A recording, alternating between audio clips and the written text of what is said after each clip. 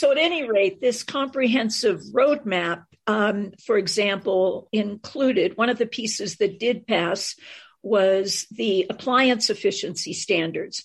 And I called together the manufacturers of Maytag and Frigidaire and a number of other appliance manufacturers. And I said, look, the national laboratories tell me it's technologically and cost effectively feasible to improve our efficiency on all appliances. I am going to introduce legislation requiring that. I said, you're either with me or against me. Well, in the end, they decided to be with me. We held a press conference together, and they made the changes for the first appliance efficiency standards in the world. Because once it passed in the US, I passed it on to some of the international parliamentarians in Europe and Japan and elsewhere to spread this approach.